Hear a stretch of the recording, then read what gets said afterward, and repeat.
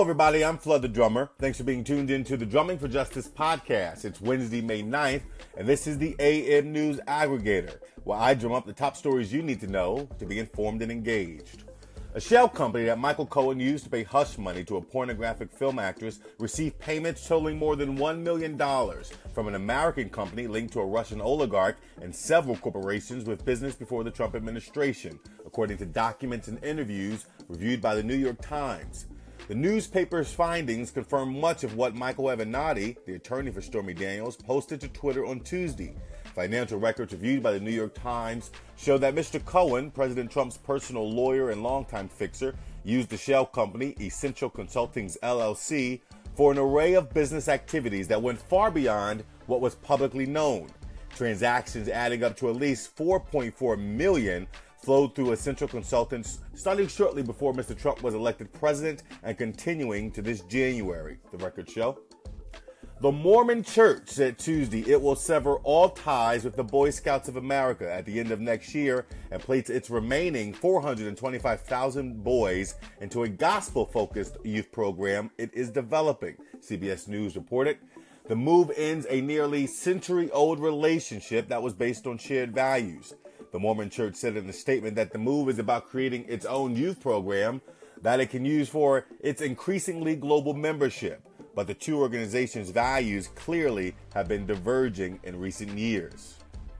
Oscar-winning filmmaker Roman Polanski says the Me Too movement that sheds light on sexual misconduct of powerful men in Hollywood is, quote, collective hysteria and, quote, total hypocrisy. Polanski made the comment to Newsweek in an interview given just days before the Academy of Motion Picture Arts and Sciences stripped him of his nearly 50-year membership, citing a case in 1977 in which he pleaded guilty to unlawful sex with a minor. The interview was published this week. Walmart has agreed to buy a majority stake in Indian e-commerce giant Flipkart for $16 billion.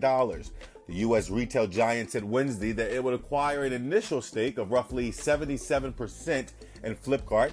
The remainder of the business will be held by existing investors, including Flipkart's co-founder Benny Bansal, Tencent, Tiger Global, and Microsoft.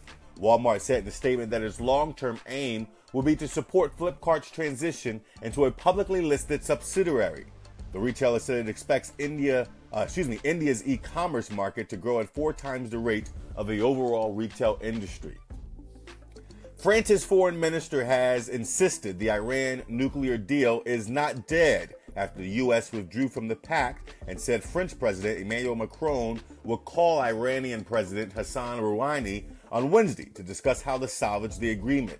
In his speech on Tuesday, President Donald Trump described the deal to curb Iran's nuclear program as, quote, defective at its core, and said it didn't bring peace and never will.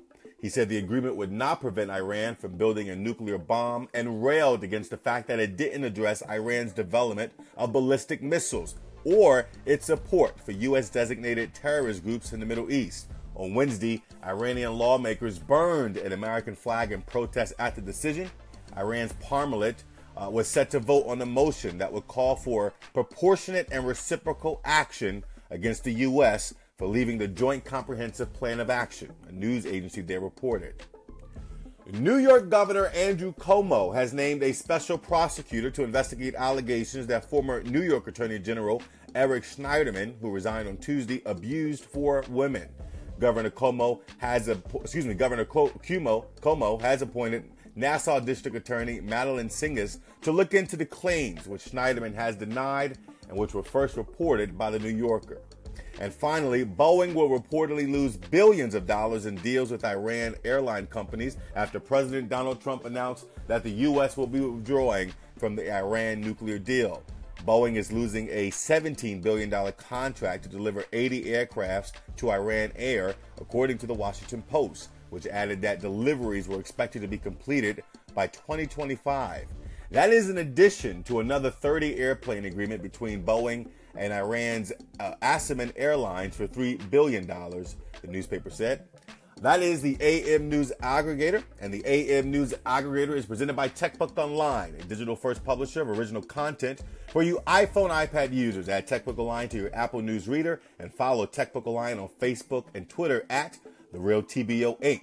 To hear the AM News Aggregator every morning, subscribe to the Drumming for Justice podcast on iTunes, Anchor, and wherever podcasts are available. Until next time, I'm Flood the Drummer, and I'm drumming for justice.